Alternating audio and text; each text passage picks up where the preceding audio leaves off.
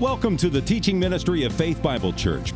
We pray as you listen to the following message, you will be encouraged and equipped to passionately pursue Christ. For more information, please visit our website at fbcevansville.com. Carl Trueman, he was a professor of church history at Westminster Theological Seminary. He's written some good books on the culture recently, so you might know him from that. But I remember listening to the audio of one of his classes. He said that as a professor of church history, people would sometimes ask him, if you could go back and live at any period of time in history, when would you choose to live? And if you know Carl Trueman, he's funny. But he said, literally, I would choose right now. Because penicillin was not discovered until 1928. And it wasn't widely available until sometime after. So if you went back and lived at any point in history before the 1930s, you could die from a scratch. But we do like to romanticize the past. Sometimes we look back on history. Some people get into a fad. They look back to the Victorian times. And sometimes, in the interest of modesty, some women like to dress like that. That's fine. It's fine. Sometimes it's more just a historical interest. And we do tend to romanticize the past when really that can lead us to neglect the only thing we have, because we don't have the past. We have the present right now. And for whatever reason, maybe it's because you live with the present, just like you live with your spouse. You begin to take it for granted, the benefits that you have today, because you get used to them, and it's easier to see all the problems. So when you read history, maybe the American Revolution, whatever, we romanticize it. You don't see the problems. You see the glories of it. You wish you were back then. But it wasn't so glamorous back then. Another interesting point of history, like the Reformation. Oh, wouldn't it be amazing to see Luther nail the 95 Theses to the church door in Wittenberg? You know what you would notice most if you were there? That it smelled terrible. No one had deodorant. No one bathed. So we romanticize the past. I mention this because this is something that we're prone to do when it comes to the subject that we're considering today, which is the day of Pentecost. Pentecost took place, the first Christian Pentecost, 2,000 years ago. It's recorded in Acts chapter 2. We live after Pentecost. We live in this age, but we take it for granted. Because Pentecost has happened and has brought in what we call the last days when we live today, we live now in the age of the Spirit, where the Spirit is present and active among us in a way that He wasn't, not in the same way, before Pentecost happened 2,000 years ago. But sometimes it's easy for us to think, well, our lives aren't that exciting. We're used to them. So we look back into the Old Testament, to the great history, redemptive history, long before the time of Jesus, and we think if only we could have been there. Some of you maybe went to Cincinnati to see the recreation of the great ark. You think, wouldn't it be amazing to be on Noah's ark at the time of the flood? To look out on the vast ocean that the whole world was at that time. Or we might think, if we could just be Abraham. Here you are trying to make big decisions in your life, and it's hard. Abraham had to do hard things, but he just had God literally telling him, go do that. Go to that land. Go up that mountain. Wouldn't you like to have that? So we read that account and think, my life's boring, because God never told me to go there or do that like that. We wish we could stand with the Red Sea before us like walls on either side and put our sandaled feet on dry land that was just submerged deep under the waters that are now beside us. And look behind us and see a massive pillar of cloud that at nighttime turned into a pillar of fire. You think, I struggle with faith, but I wouldn't struggle with faith if I was there then. Or we would love to see David kill Goliath with a single stone. We'd love to see the temple in the time of Solomon filled with glory. Back when God was so active. And we can romanticize those periods of history. But you know, if we could take any of these men, from Noah to Abraham, David, Solomon, if we could take them, bring them here, do you know what they would say to you? They would say, oh, we wish that we had the blessing of living when you live, not when we lived.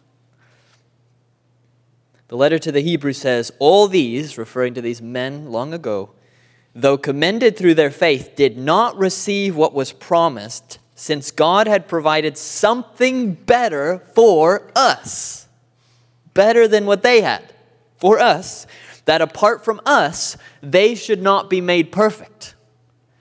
Or again in 1 Corinthians, these things, talking about Old Testament history, happened to them as an example. But they were written down for our instruction, on whom the end of the ages has come. Here's one more. Jesus spoke this to his original 12, but it has some application to us. Truly I say to you, many prophets and righteous people longed to see. So think David, Abraham, Moses. They longed to see what you see and did not see it, and to hear what you hear and did not hear it. We live in the best of days, what the Bible calls the last days. And when you think of the last days, maybe the first thing you think is doom, fire, misery, and judgment. But you're thinking of the last days. And that is true. Those things will come. What you read in the book of Revelation, those things are coming. But we're not there yet. The last days is a long period of time that began at Pentecost, or thereabouts, and extends to right now when we live. And the advantages that we as God's people have in these last days are unparalleled in history. Moses didn't have them. Not what you have. Abraham didn't have it. You have it. And why is that? It's because you live in the age of the Spirit. What sets this age apart, there are several things, but what sets this age apart that we live in from those past ages we romanticize is primarily this, that the Spirit is among us and He is active in a way that He was not during those periods of time. This is the age of the Spirit, post-Pentecost. You might not be convinced yet of that. That's okay. That's why we have this lesson. I told you last week that the lessons we've already talked about in this class were focused on the who of the Holy Spirit, His being, who He is, that He is God, and that He is one person of the triune Godhead. Now, beginning now, to the end of this class, this quarter, we will be talking about the works of the Holy Spirit, His roles, what He does. Considered who He is, we'll be considering what He does. And we're going to consider what He does under His 6 primary roles. What are the 6 main things He does in your life? But before we get to those, that'll be the rest of the classes. This is kind of an introduction to those. Because we want to consider more generally just the fact that He is doing those things in this age in a way He wasn't before. And so we need to talk about Pentecost. You can't really talk about the Spirit for a long time without talking about that great momentous day of Pentecost. So that's what we're talking about today. We're really considering 2 things when it comes to Pentecost. First, we're going to be considering the day itself as it's recorded in Scripture, what happened on that day. But then we're going to look at what changed. What is different about what the Holy Spirit does among His people before Pentecost and now in this age of the Spirit after Pentecost? What are our privileges? What are our blessings? So those are the 2 things we're going to look at today. So we're going to begin by considering the day of Pentecost itself. And there are just maybe a few of you who will never forget where in the Bible we have recorded for us the story of Pentecost, because you might be old enough to remember the 70s band. Anyone know this band, the 2nd chapter of Acts? So we're going to be in the 2nd chapter of Acts. This is the chapter that contains for us Pentecost. So if you have a Bible, you might want to flip there. We'll be looking at that. Now, before we get into that text, I want to give you a little bit of background that's going to help you understand the day of Pentecost in Acts chapter 2. I've got to give you really 2 pieces of background. Here's the first one. First, you need to know that when we Christians use the term Pentecost, that is not a term unique to Christianity. It's not a term that we made up to describe the day when the Holy Spirit came upon the church.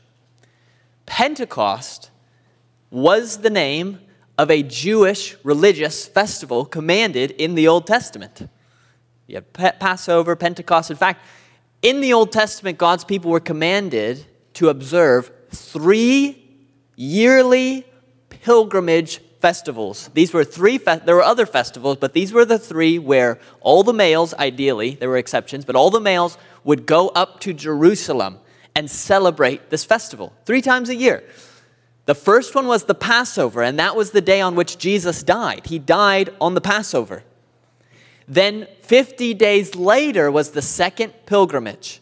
So I guess you just got home, and then a little while later, you're coming back to Jerusalem. The second one was Pentecost, also known as the Feast of Weeks, the day of the first fruits. It was a Jewish religious holiday. And then the third annual pilgrimage. Anybody know? Anybody have a guess what that third one is? Yeah, Tabernacles, the Feast of Booths, which took place just 10 days after the Great Day of Atonement. So if you know those 3 festivals, you've got the bulk of it. The second one's Pentecost, or it's also called the Feast of Weeks, or the Day of First Fruits. It has a few different names, Feast of Weeks.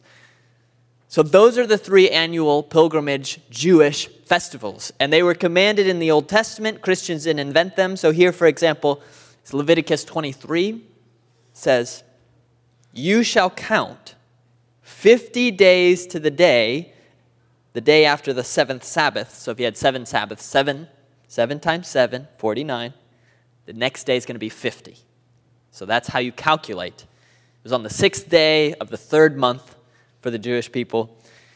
But when that day comes, it says, quote, "Then you shall present a grain offering of new grain to the Lord." There were other sacrifices, but that was the main point. The point of the Feast of Weeks, the 7 weeks, was that was right about the time that the grain was harvested to begin with. So you brought in the first fruits of your harvest. So you had the Passover to commemorate what happened in the Exodus, and then 50 days later is about the time, that 3rd month, they would be bringing in the first fruits, the first part of the grain harvest, the wheat harvest. And so as you're doing that, there was a festival where you take some of that grain that you're harvesting and you'd present it to the Lord. And there would be a holy convocation, sort of like a Sabbath, a day of rest, a day of worship. That is what Pentecost was. Pentecost, the word, by the way, just comes from a Greek word meaning 50, because that's how many days after Passover it took place. All right, so that's the one piece of background information you need. Just keep in mind, this is a Jewish celebration focused on bringing in the first fruits of the harvest. So it's even called the Day of the First Fruits. You need to know that.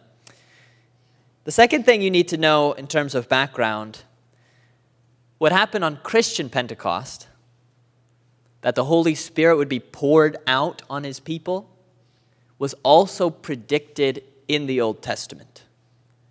The clearest passage of the Old Testament predicting that the Holy Spirit would come upon his people in a unique way in these last days is in Joel chapter 2.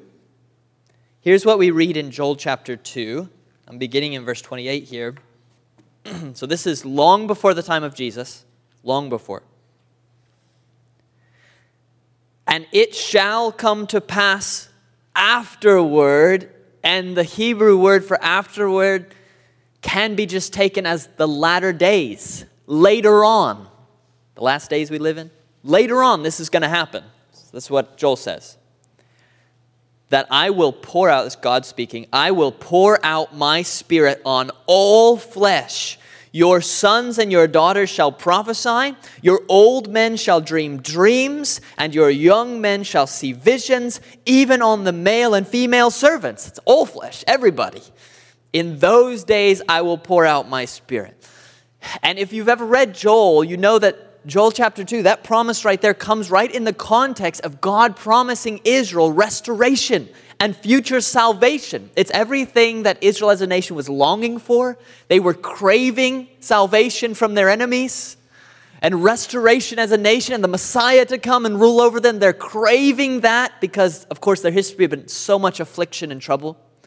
And right in the middle, as God is describing for them what's going to happen later when he saves them, he says, "And in those last days, I'm going to pour out my Spirit on all flesh," everybody, sons, daughters, old men, young men, servants, everybody. So, I just want to make clear to you as we study Pentecost, this wasn't some new thing. The holiday wasn't even made up by Christians at all. Already had been a holiday for hundreds and hundreds of years. The promise of the Holy Spirit that was fulfilled that day wasn't made up by Christians. You can read it there in Joel 2 and many other places in the Old Testament. So there was an expectation that the Spirit would come. All right. With that background, yes, Mike. Yeah. Does the book of Ruth take place during Pentecost? The book of Ruth during Pentecost? That's a good question. You know, that's a really good question. I have no idea. I mean, I would imagine. Assuming they were still celebrating it, because in Ruth, they would have been. That's a good question. Somebody look that up. If Ruth was happening during Pentecost, that would be interesting. Good question. All right, with this background information, you are ready to think about the day of Pentecost itself. So, Acts chapter 2. Here's verses 1 through 4.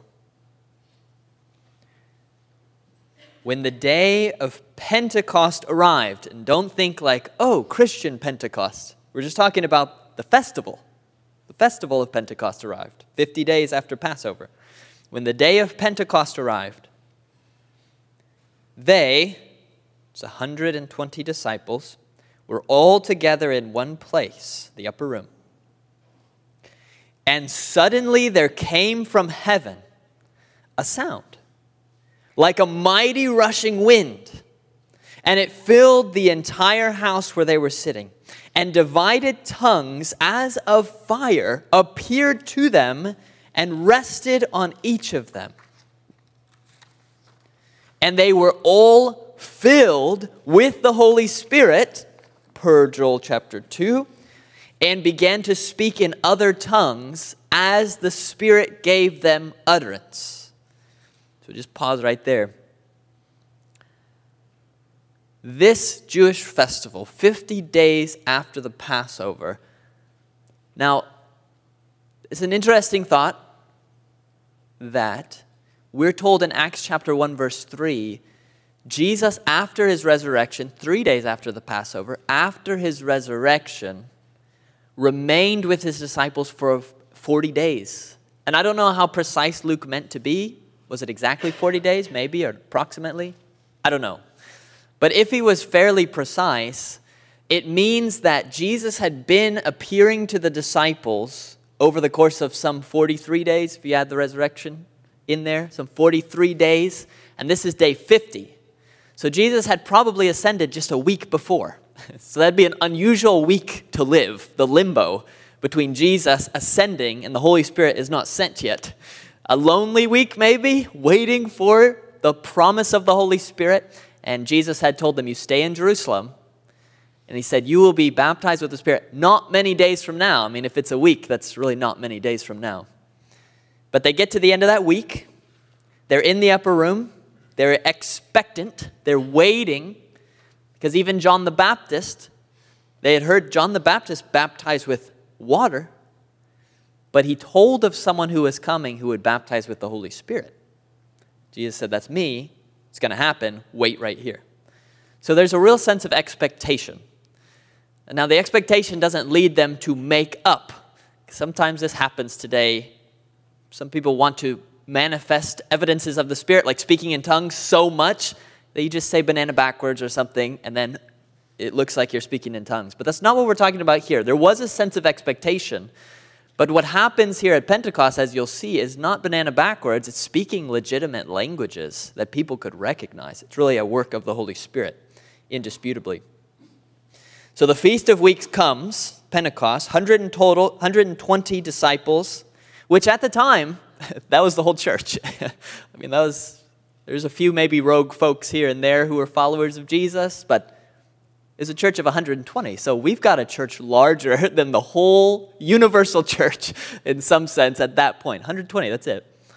And that included Jesus' own brothers. His mother Mary was there. They're praying. They're together. Pentecost comes. I don't know if they could have put pieces together and thought, maybe this is going down on Pentecost. I don't know. But it did. Now there are two symbols that God decided to use when the Holy Spirit was poured out on all flesh on that day. They're symbols. You can't see the Holy Spirit. So if they were going to perceive his work in any way, there would have to be some kind of representation that this was happening. So the first symbol that we're told of here is the sound. It's a sound. It's not even a wind. It's a sound of a wind, but a mighty rushing wind. It sounds like that. And if you're in an upper room with 120 people, it's very crowded. I imagine it's a little bit noisy. So this had to be a pretty loud sound. Maybe sounds like a train coming through the room. A mighty rushing wind. If you spoke Greek or Hebrew, as they did then, this would not be a surprising symbol at all for you, because in the Old Testament Hebrew and New Testament Greek, the same word was used for spirit and wind. Ruach in the Old Testament, pneuma in the New. So they use the same. We have two different words, but they didn't. And so when they hear a mighty rushing wind, that's a great symbol to say this is the Spirit. Same idea. Not that the Holy Spirit literally is a wind, but again, it's a symbol to represent Joel 2's being fulfilled right now. Now, the second symbol I don't understand as well. There's a part of it that's very clear. So it says that there were these tongues as of fire that distributed themselves upon everybody's heads. Some think that they're tongues of fire because if you just look at a flame like on a candle, it kind of looks like a tongue. Okay, maybe. It's also fitting because they're about to go out and use their tongues to speak in different tongues. That was the word used for languages. So again, it's a very fitting symbol. Why is it fire? I don't know. You come tell me after class. Although we do see in the Old Testament that fire is used to represent God's power. You see that in Deuteronomy, God is spoken of as a consuming fire. God's presence, sure. I mean, certainly at the burning bush, that made it clear to Moses what's going on in this bush. It's burning and it's not consumed.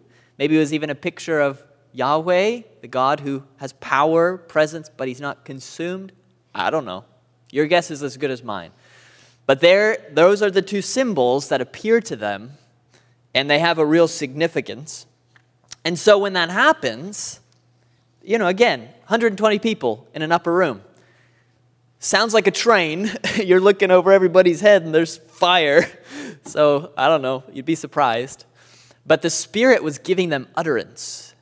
So the Holy Spirit's in them, they're compelled to speak, and so they rush out into the streets of Jerusalem. Now again, this is God's wise providence in sending the Spirit on this day because, of course, it's a pilgrimage festival. This means that Jews have come from all over the known world to Jerusalem. So when they rush out to the streets, it's not empty. There are Jewish people from all different countries. You'll hear languages from all different parts of the world being spoken, a sort of international hub, like being in some parts of maybe a New York City. All these languages are being spoken, and out they rush. I don't know that the symbol of fire was still clear on their head at that point, but out they rush, and they begin speaking.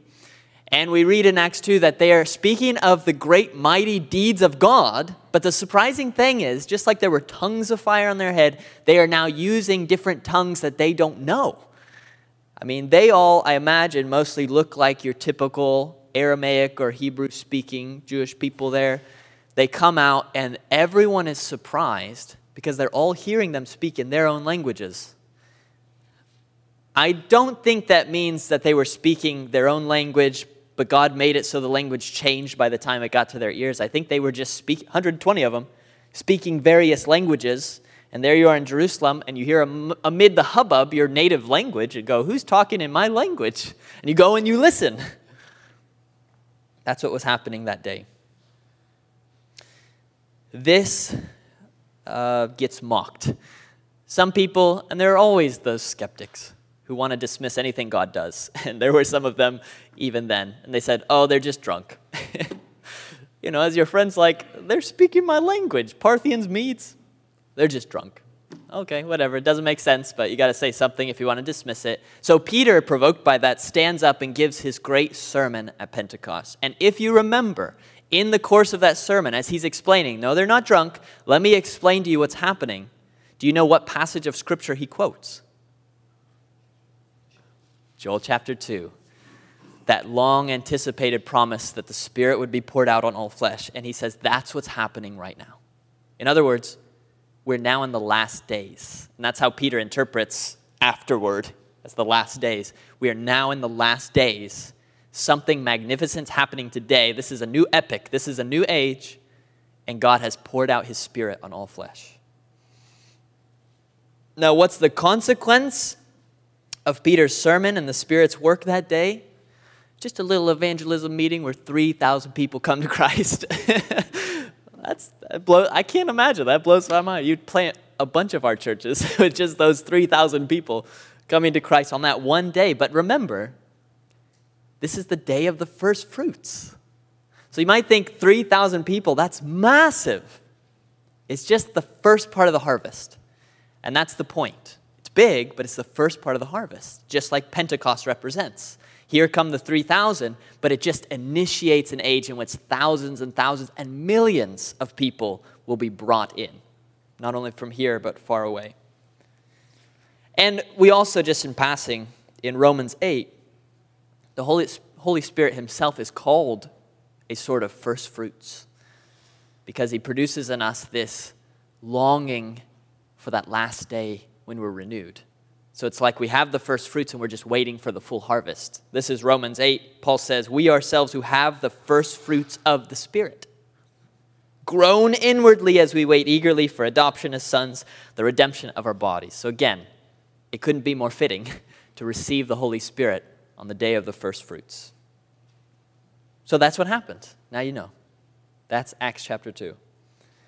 But that leads us into this practical question of if the Spirit was poured out on the day of Pentecost, thus initiating the age of the Spirit we live in now, what changed? What's different in the work of the Spirit among God's people today, among you, than, let's say, the Spirit's work among Abraham or Moses or David or all of Israel back then? That's the question we're confronted with. Now, I have to begin just by saying something changed. Can we agree on this? Okay. Because this is actually a difficult question. Because if you look at the Old Testament, what does the Holy Spirit do? He'll rush upon Samson to give him strength. He'll empower him, or come upon David, empower him, give him wisdom to be the king, or Solomon. The Holy Spirit empowers us today. So that's similar. In the Old Testament, the Spirit was the Spirit of prophecy. He would reveal things to the prophets. And the Spirit, Jesus said, would lead the disciples to all truth. And he leads us to the truth. So he led them to the truth. He leads us to the truth. In the Old Testament, the Spirit would rush upon someone or would fill someone. Today, the Spirit can come upon us and can fill us. So that's similar. There are so many similarities between the Spirit's work in the Old and New Covenants that you might be tempted to think the day of Pentecost is more just symbolic. It's more just like a formality. No, because then it wouldn't need to happen, okay?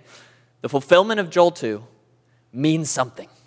So let's just, before we even talk about it, agree something changed that makes this a great age to live in. Something's different. And as I think about this, the best I can do with it is I see at least a fourfold change in the Spirit's work from then to now. These are 4 advantages that you have because you just by accident were born today and not 3,000 years ago. By accident on a human level, but not divinely. Good point. All right, here are the 4. First, and I'll explain this one. There is a change in the Spirit's work in terms of its clarity. So let me give you a few numbers. The Holy Spirit, these are not perfect numbers because it's actually a little tough to calculate this. The Holy Spirit is mentioned approximately 100 times in the Old Testament. The Old Testament has 23,000 verses. So if you do the math, that leaves you with a mention of the Holy Spirit about every 230 verses, which is a good number of chapters. Okay. So Old Testament's big, the Spirit's mentioned 100 times, but that's not a lot given the number of verses that you have. When you get to the New Testament, it's where we live, New Covenant, New Age. When you get here, 8,000 verses. And how many times is the Spirit referenced? Our best guess is about 350 times. So you can see the ratios. And if you do the math, that's something like 23 times 23 verses, a mention every 23 verses. That's literally 10 times more mentions of the Holy Spirit in the New Testament than in the Old. If you lived before the time of Jesus, before the day of Pentecost, you would have a portion of the Old Testament, or if you live toward the end, you might have more of it, have the whole Old Testament. But even if you had the whole Old Testament, if someone asked you who the Spirit was and what work he did among God's people, you would know some stuff. But it'd be a little vague. It's kind of like B.B. Warfield, the old Princeton theologian.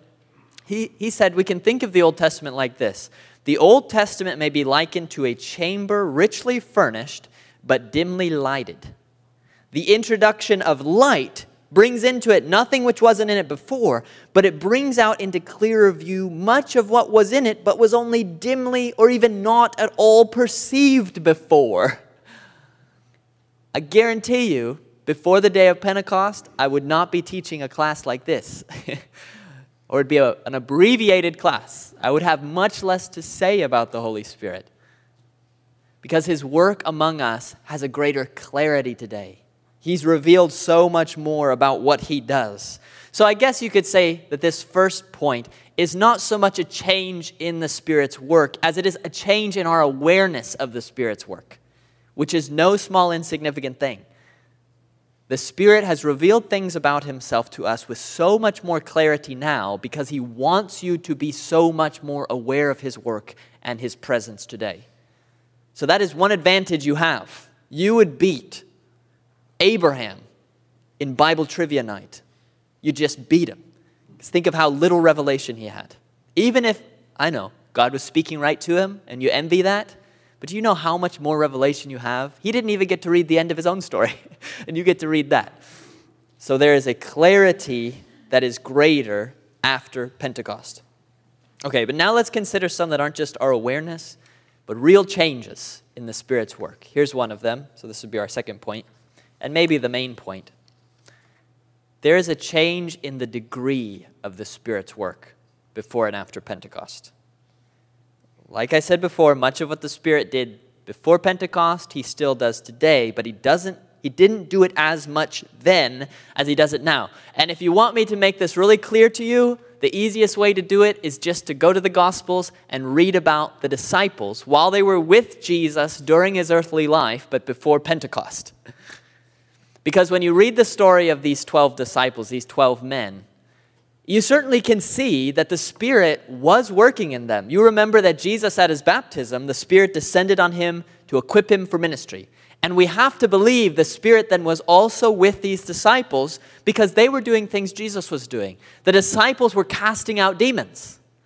And Jesus made it very clear in his conflict with the religious leaders that he was casting out demons by the power of the Holy Spirit.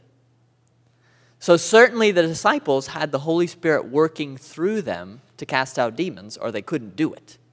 Probably were to understand the Spirit at work in them when they healed, the Spirit at work in them as they preached the gospel, even the Spirit revealing truth to them, because you remember when Peter gave his great confession, he said, "You are the Christ, the Son of the living God." And Jesus' reply to him was, "Blessed are you, Simon Bar-Jonah, because flesh and blood didn't reveal this to you." It's not flesh and blood. He says, "My Father revealed this." But the Father, when he reveals things to us, does so through his Spirit. And probably that's to be understood there. Not flesh and blood. Well, what else is there? There's Spirit. So the Spirit revealed that to Peter. So the Spirit was at work. This is pre-Pentecost. But would you say that the Spirit's work to empower and enlighten the disciples while they were with Jesus was to the same degree as after Pentecost? Not at all. If you look at what the disciples are arguing about before Pentecost, it's quite embarrassing. And it's not that they were perfect men afterward either. But there is such a marked change from before and after Pentecost in degree, not in the nature of what the Spirit's doing, but in degree. Yes, Peter can say, "You're the Christ, the Son of the living God," and then right afterwards say, "You'll never die. I'll cut their ears off." So he didn't understand the purpose of the Messiah yet. But look at Peter preaching at Pentecost, literally the day of. Now he understands. And all of his sermons, all of his preaching, afterward, he's right on the money. He understands why the Messiah came. He had to die, the significance of that. And he still has to learn, but again, the Spirit's teaching him progressively. Goes to Cornelius, realize the gospel's for Gentiles too. But there's just such a change of degree in the Spirit's work before and after. The same could apply when we think about even the miracles. You remember the disciples during Jesus' day, there was one time they're trying to cast out a demon, and it wasn't working. But you don't see that after Pentecost. Maybe it happened. But after Pentecost, there's just such a mighty power at work through them. Jesus had told the disciples, I say to you, whoever believes in me will do the works I do, and greater works than these he'll do, because I'm going to the Father. He's going to send the Spirit.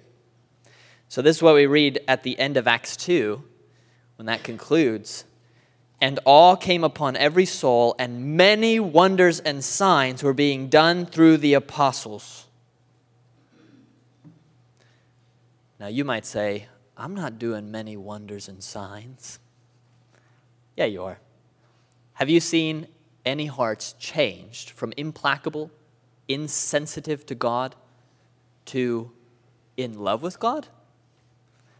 Now, compared to that, you can go take Pharaoh's magicians. They can make up all kinds of fancy stuff. You can turn stuff into snakes. Great. That's nothing. Compared to taking a human heart and giving it a 180-degree turn from hostile to God and others to loving God and serving others. There's not a politician in the world that can do that. They wish they could. Can't be done. There's no magic on earth that can do that. Not even Disneyland can make that happen with all of its motivational talk. It's only the Holy Spirit's work. And if you've been used of God at any part in the process in leading someone to Christ, the Holy Spirit's doing that through you today.